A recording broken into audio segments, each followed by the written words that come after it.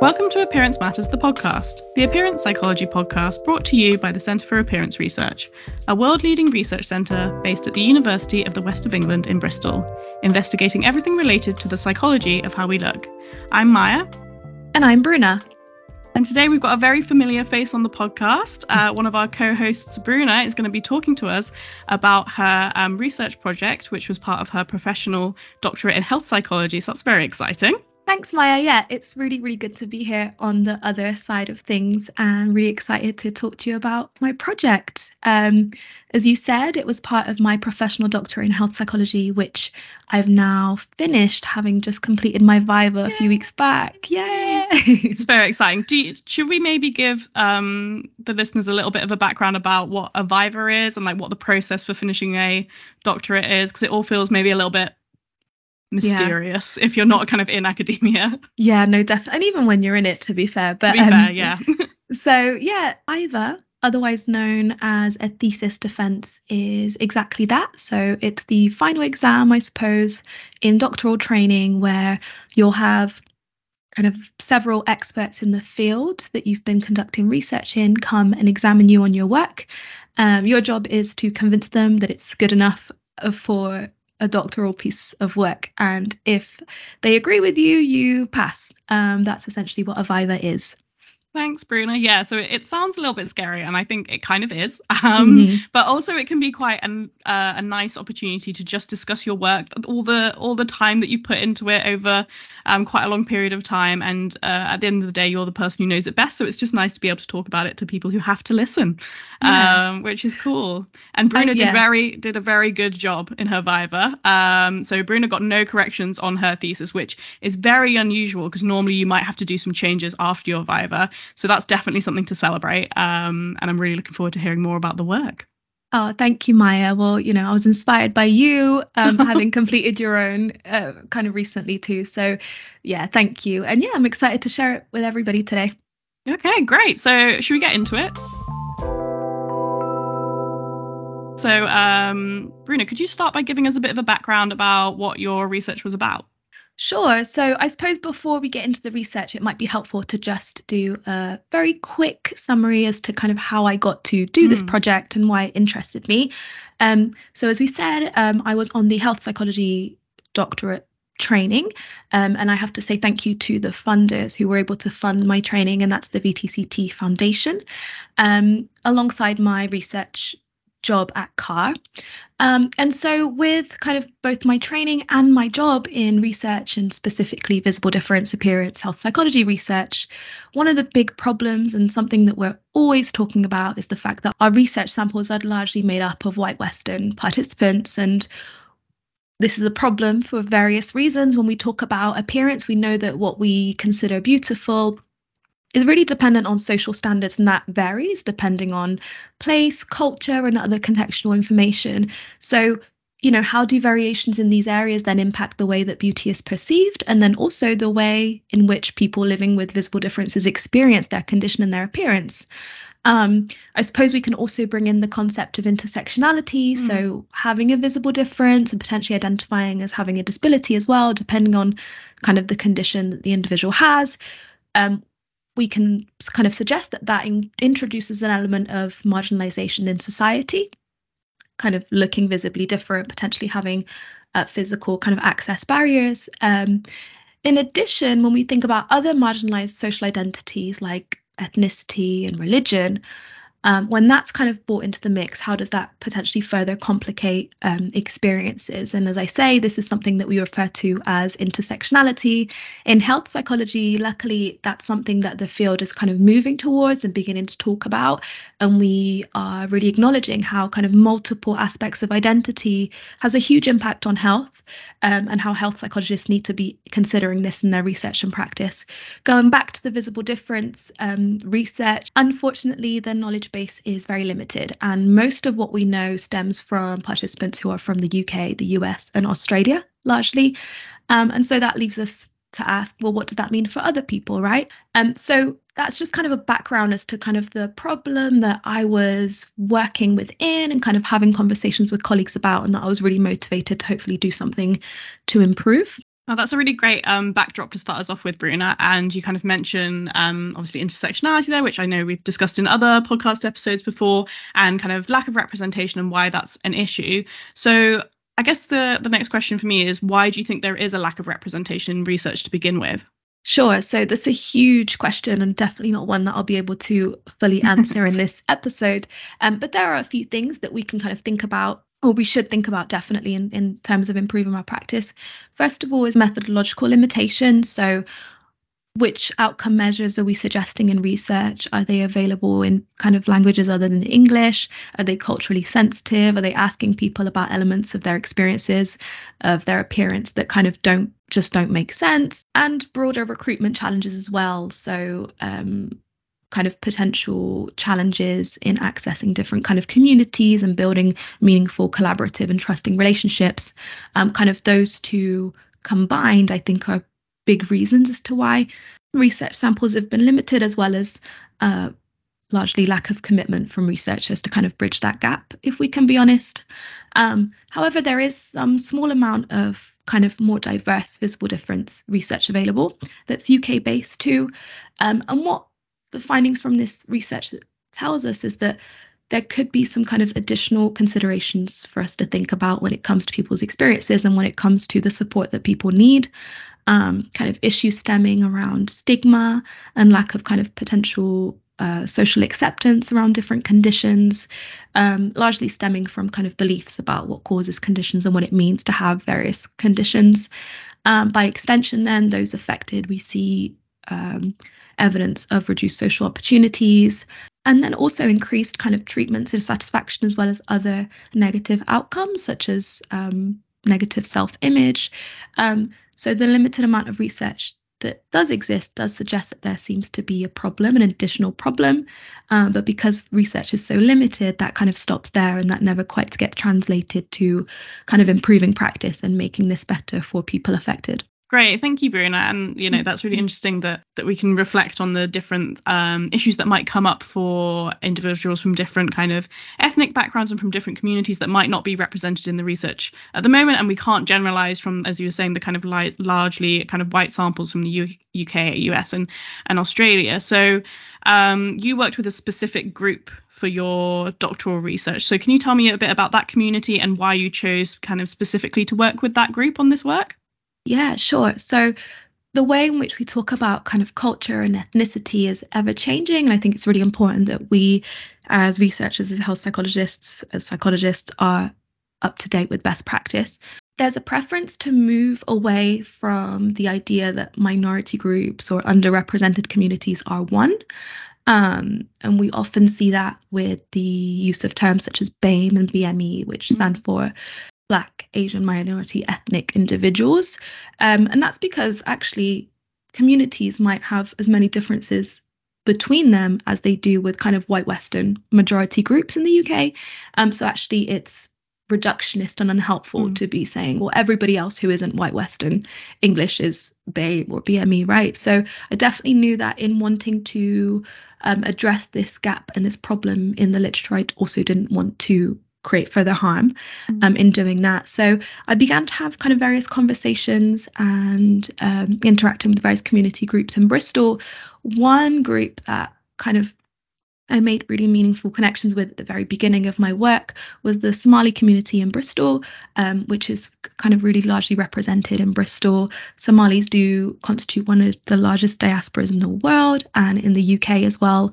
The UK has one of the most established Somali migrant communities, and we see that really strongly here in Bristol, where we're based. Looking at kind of the broader health literature as well, we see that Somalis in the UK tend to experience and report some of the worst outcomes related to health. And that includes health literacy, but other broader socioeconomic kind of factors such as unemployment, poverty, economic inactivity. So kind of taking this evidence and my conversations with the community together, I really felt that there was a real opportunity here to do something meaningful and positive with the community. Looking at kind of the experience of Somali people specifically, drawing back on our discussion of intersectionality, we might theorize that Somalis are at particular risk of discrimination and disadvantage. That's because they're not only kind of migrant and different migrant histories as well need to be addressed and acknowledged, but they're also Muslim and Black.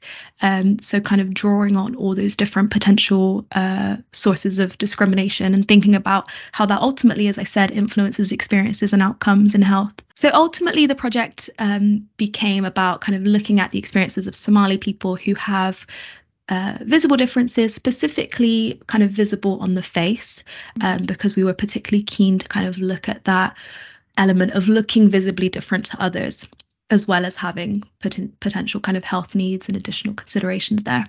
That's really helpful, Bruna. Thank you for giving us that, the background on why you came to be working with the Somali community in Bristol. And I really appreciate your kind of very thoughtful approach to identifying this community, and also your consideration of not wanting to kind of group people together under terms like BAME or BME. I think that's really, really important to recognize that, you know, all of those different identities have different needs. So that's really great. And you were talking about the kind of connections that you made within the community there. You're not a member of the Somali community, so I was wondering how that kind of affected your experience of doing the research, and can you tell us a little bit about your kind of position as the researcher in that relationship and what that was like? Yeah, great question, Maya. And yeah, I think, you know, most researchers hopefully would agree that in research it's really important to acknowledge our position, kind of how we're approaching our research. I'm also somebody who doesn't have a very visible difference, and that's something that I've always been mindful of as I kind of work in this area. In this project specifically, there was also that kind of element of me not belonging to this group, this kind of cultural group that I was wanting to work with. And so I thought about that from very early on, had really open, honest discussions about that with my community collaborators, and it felt very important to move away from this very problematic and colonial kind of approach that research and psychology has had in the past, which is when kind of Western researchers kind of work with various communities and we see them kind of doing research to or on various groups, right? So it felt very, very important for me that, especially given that I wasn't a member of this kind of community that I was working with, that the project was guided and shaped by what the community needed. And that wasn't easy to do, and it took a lot of time to kind of meaningfully develop relationships and build those kind of community links. But once I did, what I found is that they just strengthened this project, and my community collaborators were instrumental in kind of really significant decisions that we made and the directions that the project ended up ultimately taking. We conducted this work through COVID as well, so a bunch happened and we had to kind of make several adjustments, which without that kind of community insight I wouldn't have been able to respond to appropriately. So the fact that I'm not Somali myself was definitely a really important consideration for this work, and we did our best to get around that by working really closely with the community and kind of taking that approach that I'm bringing the research skill and the access to be able to do this project, but my community collaborators are bringing their lived experience, which is just as valuable. Yeah, great. And I think this is a really good example of good practice in research of, you know, working very closely with community members and kind of understanding where they're coming from in terms of their lived experience and cultural experience and awareness, and also their links within the community, and something that's just super important for us as researchers when we are outsiders to acknowledge, and kind of, like you say, us being able to bring the kind of research experience, but acknowledging that the equal contribution of kind of people with lived experiences and those kind of community collaborators that you work so closely with is so valuable. So thanks for kind of talking us through that. So can you tell us what you did to kind of answer your research questions about the experiences of living with a visible difference for individuals in the Somali community? Yeah, so very early on, we decided that a qualitative approach was most suitable. And that's because, as I said earlier, there's likely an issue with existing outcome measures and lots of work to be done before we can kind of look to do those larger quantitative studies. It's also an underexplored topic. No kind of other research exists with the Somali community, so qualitative was just the most fitting there. We went ahead and proceeded with semi-structured interviews, which, as I said, this did end up happening through COVID, so they did have to be remote. And we also ensured the provision of interpreters of both genders, so that those who might have English as a second language or might not be kind of entirely comfortable with English could have the option to have interviews carried out in Somali. And that's a strategy that research finds is quite effective for increasing engagement into research as well. We had to be quite creative in how we recruited, so we couldn't just kind of recruit through the typical channels that we do in research. There was a lot of kind of going to various community spaces, including online spaces such as Reddit, but also kind of working with various community groups, local organizations, and personal referrals too were really effective. We also did some media campaigning to get this project out there so people kind of knew it was happening and could connect with us if that was something that interested them. So we did a BBC Radio Bristol breakfast show interview, which was quite an experience. And then we also had a BBC News article that came out. And I have to say that was in collaboration with Nora Abbey, who is a researcher herself. Noura is based here in Bristol, and her work focuses on kind of experiences of autism within the Somali community. And when we came together for this article, we actually found that there were a bunch of kind of crossovers in our work, and it's kind of perceptions of health and experiences of health and health outcomes. So I do just want to say that, and we'll be linking some links to Noura's work in the show notes, so do check that out. Once our kind of campaigning and recruitment was done and we were able to carry out the interviews, I did interview eight Somali individuals with visible facial differences, a largely young group, so the mean age was 24, but the representation of visible differences within the group was varied. So we had congenital conditions, skin conditions, as well as acquired facial scarring. All participants had been born in Somalia but moved to the UK when they were young. And we analysed that data using reflexive thematic analysis. Great. And I think we have a December Dictionary episode on thematic analysis. So if anyone wants to learn more about that, they can go there. But yes, we can definitely link some of Noura's work in the show notes, and also maybe link that BBC News article that you were talking about, because I think that'd be interesting for people to see as part of the process of kind of recruitment, especially as you said, you had to go about it in slightly broader ways than we might usually do, especially with kind of challenges of COVID and everything, which you mentioned a couple of times. So that's great. That's great to kind of hear how you went about collecting the data and recruiting people. So can you tell us now what you found in that data? Yes, definitely can. I'm going to try and keep this short and sweet because I could talk for an hour. It's hard, isn't it, when it's your own work? It's just there's so much to talk about often. Yes. So in sum, we identified 3 themes from the data. Theme 1 was named Stigmatized Differences, and what this theme looked at is kind of participants' accounts of the Somali community's potential beliefs towards kind of causes of visible difference, and then what that means for the individual impacted by a visible difference. So we heard accounts of ideas that visible differences and appearance-altering conditions might be caused by sin or a curse or punishment from a higher being, or that visible differences might be just a general indication of poor moral character. So it might indicate that you're a thief or you're aggressive by nature, especially certain types of differences such as acquired scarring. And then looking at the consequences then of this stigma for Somali individuals affected by visible differences, we identified both social and personal consequences. And those kind of personal consequences were reduced self-esteem, elevated stress, reduced self-confidence, and just an overall experience of appearance-related distress. And then the social experiences were kind of outright examples of discrimination, but also those more kind of everyday challenges with romantic partners, friends, and even family members.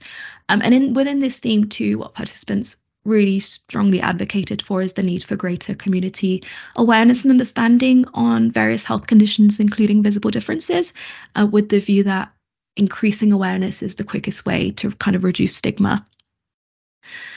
Moving on to theme 2.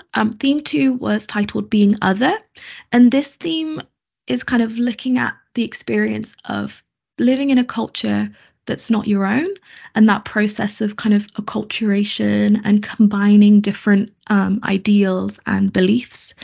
And and also some tension between kind of more traditional and Western values. Specifically, here we focused on that in relation to gender and healthcare. I'll talk a little bit more about healthcare as we're kind of focusing on the health aspect here. What we saw within this theme is participants saying that, they had really quite negative and difficult healthcare experiences. One participant had disclosed that the treatment that they were prescribed had actually had a bleaching effect on their skin. So kind of potentially looking at inappropriate treatment provision for people of various skin tones. Interestingly, though, all participants kind of reported really positive accounts of healthcare professionals themselves, even though their accounts of healthcare more broadly and potential intention to engage in healthcare down the line was kind of negative, and there was definitely that disconnection. And so kind of we can theorize within that about potential kind of cultural ideals and norms around what is right to challenge, and kind of hierarchies, and what does it mean to be a patient and a healthcare professional. And so I think that was really interesting. We were able to draw a lot of practical conclusions from that. Theme 3, the final theme, is thinking about coping mechanisms. So it's thinking about how participants talked about these challenges and dealing with these challenges in their everyday lives. Generally and largely, participants were keeping issues confined to themselves, and if looking for others, they were kind of looking to their immediate family and really, really close friends. Generally, attitudes to external supports were negative, and there was a dismissal of the need or benefit for this type of support. Although importantly, it's really important to say that all participants recognized and stressed the benefit of peer support, so of being able to kind of seek advice and support for people who have the same experiences as them. And when we say that, we mean other Somalis impacted by visible differences, as well as the importance that the community is involved in any support-related efforts. So any charity support, any healthcare kind of specific support should really have that element of community involvement. That came out really strongly in the data. Thank you, Bruna. There's so much there to kind of reflect on, especially around kind of different cultural beliefs and the kind of key role of community in people's experiences and also support going forward. What do you think the take-home messages might be from this research? What does that might mean for the community, and are there any kind of implications in terms of practice and support going forward? Yeah, I would hope so. That's what I tried to argue in my Viva very strongly. Yeah, I have a few, and I'll share with you today, hopefully some that our listeners might find most interesting. So the findings were really exciting to us and exciting to everybody involved in the project, because no kind of such research exists. So this is a group, kind of Somali people with visible differences that have never been represented in the literature, so it was a really significant step. And what the findings do then is they offer really practical suggestions for how do we kind of make improvements going forward. And when we talk about improvements, they're very real. So they're about, how do we have more Somali people accessing support services? How do we make sure that the support that healthcare professionals, psychologists are offering to Somali people is more culturally appropriate and is therefore more likely to be accepted, right? I've split recommendations into kind of interventions more broadly, and we can think about that as also charities as well, who do a lot of work with people with visible differences. Healthcare more broadly, so kind of what GPs and nurses can be doing when working with Somali patients, and then researchers. So what do us as researchers, what do we need to be doing going forward to make sure that our research is more inclusive for all communities, right, including the Somali community? So potentially loads of different recommendations coming out of there. So maybe we start with interventions first. Could you tell us a little bit more about that? Yes, thanks, Maya. So again, despite participants reporting a lack of need for any type of support, particularly psychosocial support, and even reporting quite strong negative perceptions of support, other accounts suggest that participants and kind of Somali people with visible differences might benefit from support. So it's really looking at how support can be made to be more appropriate.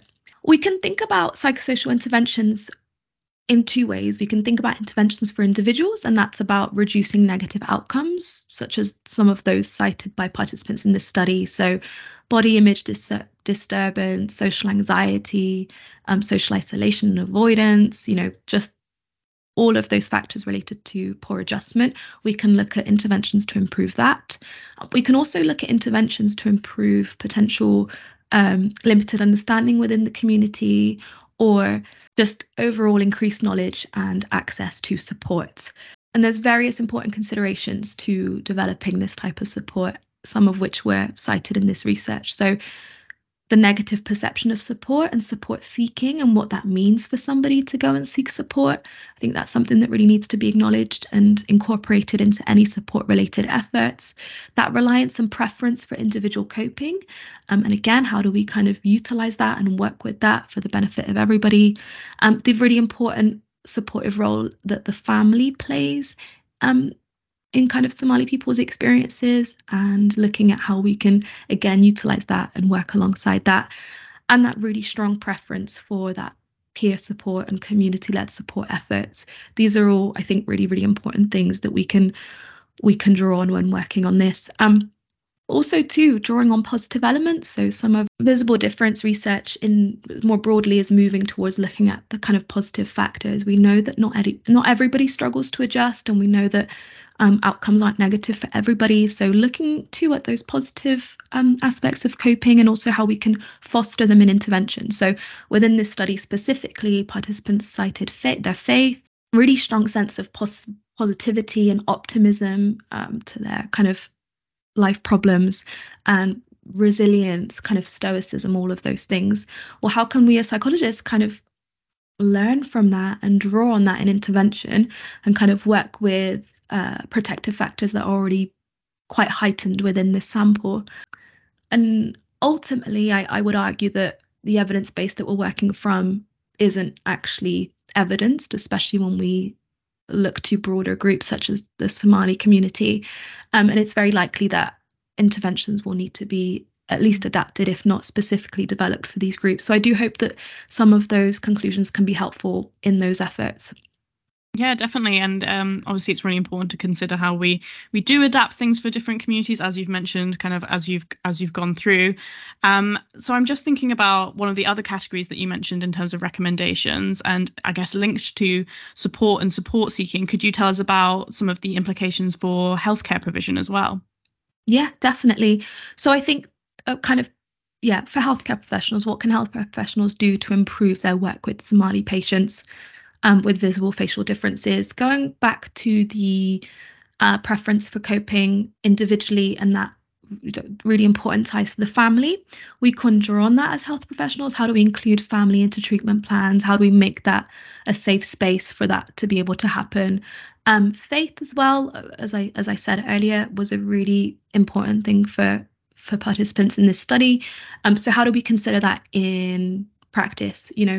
Are we prescribing treatment or are we recommending action during religious festivities? That isn't appropriate. Is all treatment that is being prescribed appropriate for all religions and all beliefs? Really thinking about faith and the impact of that. Going back earlier to what we talked about, potentially kind of stigmatized attitudes within the community. Or we might refer to those as fatalistic attitudes. So a belief that health conditions are caused by higher being or a kind of a higher cause. So as health professionals, how do we kind of work with that, and how do we make sure that we tailor our approach and our advice according to that? Health professionals need to be mindful of possible distrust in communities for kind of health professionals and health systems, and that's really valid, and that stems from a really long and persistent history of healthcare inequalities and health and imbalance in healthcare access and resource. So that's real, and that's something that healthcare professionals need to be mindful of when working with various marginalized patient groups. And then to limit need to be mindful, health professionals need to be mindful of possible limited health literacy and how that might influence health behaviors, as well as broader issues such as language barriers. Are we okay? Are we providing interpreters at the very least? I hope we are, but are those interpreters appropriate in, the gender of the interpreter, for example? So thinking about those issues really meaningfully. And then importantly too, I think as we're talking about this, I really want to stress that we should always avoid that minority deficit approach. So assuming an issue and assuming that we need to come and fix it too. And again, that colonial mindset that anything that doesn't fit with the approach of the West is different and needs to be changed. It's not that at all.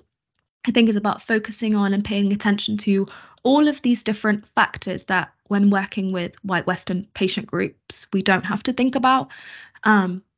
Considering these factors as mediators to health and well-being, and understanding that as health professionals, it's our responsibility to incorporate them into our practice if we truly want to have a positive impact with our practice. So thinking about the trust issue, avoiding that minority deficit model, I'm not saying that the issue is, Somali communities aren't trusting of health professionals. Health professionals need to work really hard to build that trust. And that's really important. Language, we're not placing blame on migrant communities for not, mastering English. We're saying health professionals need to think about how they communicate clearly with patients so that even those with English as a second language can understand the information and advice that's being given. We might argue that cultural competence training is needed for health professionals. That does exist, potentially more.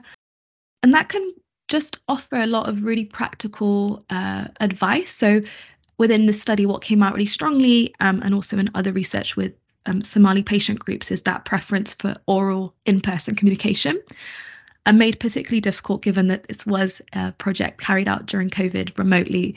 But anyway, outside of COVID, in practice, how do we make sure we are understanding that and are accounting for that? We're making time to have those in-person kind of conversations, especially the more important ones. And then finally, for healthcare professionals, a really important thing to think about in practice is socio-political considerations and the various socio-political factors that, again, influence health and well-being. And these are kind of the more structural barriers and inequalities, such as economic barriers, educational barriers, as well as those broader experiences of discrimination and racism in various systems. So we need to be thinking about those always when working with various groups. My head feels very full after listening to you talk through that, and it's really helpful. And I think the thing that I keep coming back to is that this whole conversation is a key theme to this whole conversation about your work is a real importance of moving away, like you say, from that deficit approach and kind of really reframing how we think about lived experience of health conditions, lived experience of accessing support, and also how we're delivering support and going out to communities in terms of being researchers as well, and just reframing how we see these different perspectives, I think is really important. So I guess with that in mind, would you mind coming to your last category of kind of recommendations of what we can learn from this as researchers? What can we learn from your work about how we move forward in terms of the way that we approach kind of visible difference research generally? Yeah, definitely. So I'll give an example actually. So I did say earlier that Reddit was a useful space for recruitment, and we did manage to kind of reach a lot of community spaces through Reddit. Our engagement in various Reddit forums did throw up some quite interesting discussions and highlighted a lot of animosity and anxiety around research, and that was really interesting. Lack of trust, what's this research actually about? What are you actually going to do with the data? Perceptions that the researchers' intentions aren't positive and that they're not actually trying to help the community, and that they'll sell the data, and that all of this stuff was coming out equally. You had people say Somali people are underrepresented in research, that's a problem, and this is why we need to take part in research more. But again, those discussions kind of happening in real time was really, really helpful to look at. And again, moving away from the deficit approach and thinking about, okay, well, how do we as researchers bridge these gaps? How do we create that trust? How do we build those meaningful relationships? I think similarly to what I said earlier for healthcare professionals, researchers need to apply cultural competence in their practice. Are we recruiting during religious celebrations? We wouldn't during Christmas, right? We wouldn't launch a study during that week, right? So just making sure that we're thinking about that, making sure that we're thinking about those very real barriers to research participation and thinking about how we can minimize them. So, are we compensating participants for their time? Are we providing transport, childcare even? And these are conversations that for researchers need to start very early on. So they need to be budgeted into grant applications, right? This exactly, takes time, takes time, takes money. It's not easy, but it's very, very important to do. I think another really important thing to do is to carry out more research with various communities, exploring their perceived barriers to research so that we can, again, be led by communities on what we need to do to reduce barriers. So as I said, that Reddit discussion in this project was really interesting because it threw up all of these barriers, some of which I hadn't even thought about. Yeah. What it allowed me to do, though, is to think about them and speak about them to participants or interested participants who, might have an initial call to discuss the project. And that was really, really beneficial. Similarly, we can study motivations for being involved in research and the limited amount of research that does exist in this area. Not specifically with Somali individuals, but with various underrepresented groups in research, suggest that those individuals are motivated to take part in research when they see an altruistic purpose, that they're going to be helping others by doing that, when they find personal interest in the project, when they see opportunities for enjoyment, when they're curious, and also when there's a potential therapeutic benefit of sharing experiences. So again, how do we focus on what the motivations are and how do we potentially increase them in our recruitment efforts so we can meaningfully reach people? And then I think the biggest takeaway from this project specifically is that what we found to be effective in our recruitment strategy were all of those strategies that kind of utilized and drew on pre-established relationships. So whether that was through individuals who referred me or Reddit spaces that were established and kind of people had connections within, or community organizations and charities, those were the spaces where recruitment was really effective. So I think, again, that just points to the importance of relationship building and community and trust. And I think researchers can learn from that. And again, just make sure that they're giving themselves enough time and funding to do that properly. Thanks, Puna. So you've got a whole bunch of different recommendations there that have come out of your really important findings. Lots of things that we can think about as researchers. As you said, it's something that we really need to integrate into our research practice from the very beginning because it needs to go into grant development and budgeting and all those things. But that's something that's very important for us to do. So I was wondering, you've kind of mentioned as you've gone along a few things that were maybe challenging or difficult, like COVID, for example, which I'm sure was challenging for all of us. But when we write up research, we always kind of think about, okay, what are some of the limitations? What are some of the things that we can't tell from this research? Could you maybe talk us through some of those thoughts on your own research? Yeah, great question, Maya. So just expanding on that COVID element. So this project did happen during COVID. What that meant is that we had to adapt our plan and do everything remotely. And then thinking about what that means then in terms of limitations for the project. Well, what that means, I think, is that this had implications for the accessibility and inclusivity of the project. Accessibility in that actually by switching to the remote approach, what does that mean for people who don't have access to technology or don't have the confidence to engage with the platforms needed, such as Teams, Zoom? So I think that did limit accessibility to research, which was a real shame because that was a core kind of priority for this work. And then by extension, then inclusivity. So although it's a small exploratory sample and I'm not arguing that it's kind of representative or should be, is intended to be inclusive of all Somali individuals, we have a young sample. So it's not inclusive of potentially the unique experiences of older individuals who some research suggests might be at greater risk of negative health outcomes, especially if they have a more complicated migration history and they arrived in the UK as refugees, for example. Higher instances of limited English proficiency among older individuals in the Somali community as well. We weren't able to explore that because we have a exclusively young sample despite our best efforts to recruit. And I do think then it was largely to do with that remote element of the research that meant that we were not able to reach broader community members. And then two, I think another limitation that we've spoke about briefly but needs to be acknowledged is just my position. So again, me not being Somali, although kind of made lots of efforts to collaborate with community members and make sure that their cultural perspectives were included in the design of this research. But I think, that still needs to be thought about in relation to limitations of this work. So were participants more or less likely to share with me, given that I was an outsider, not only my kind of position as an outsider to the Somali community, but my age, being quite young, my gender, my role. So participants understood me to be a trainee health psychologist. And we spoke earlier about potential cultural understandings and expectations around how you deal with health professionals and what's appropriate challenge or not. So how did that influence the study, and how participants spoke to me? And that's something that I kind of wrote into the thesis as I'm interpreting the findings, because, as I said, it's really important that researchers, especially when working with communities to which they don't belong, really situate their work and make that all those positions really clear. Yeah, thank you for those kind of really thoughtful and insightful reflections on your work and how kind of social cultural environments like COVID, but also how kind of personally your positionality might have affected the work. I think it's really important that we do this as researchers. But I think, regardless of those things, as we've said, there's been kind of a real lack of research in visible difference with these communities. So I think the work that you've carried out here will make a huge contribution, regardless of those kind of limitations that you've just spoken about. So kind of off the back of... Oh, no problem. So off the back of that, and off the back of the recommendations that you have spoken to us about, could you say maybe a little bit about what's next?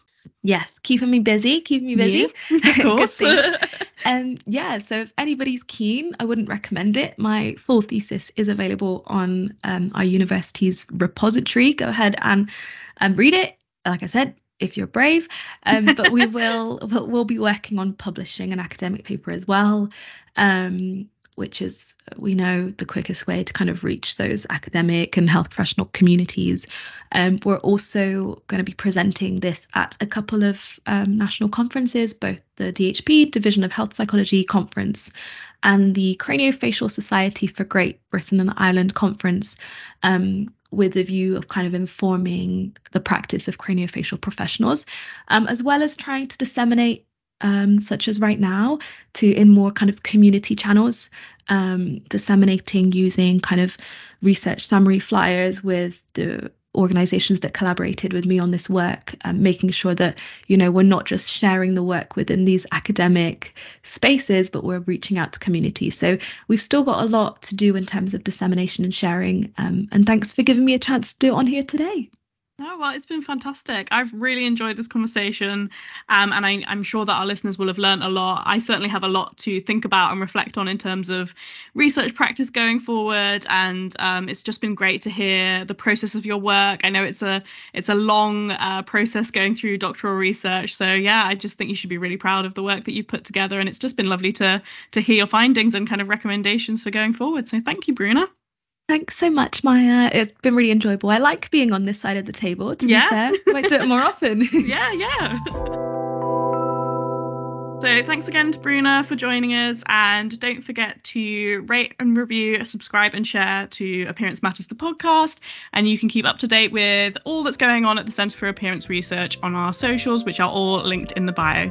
So until next time, bye! Bye!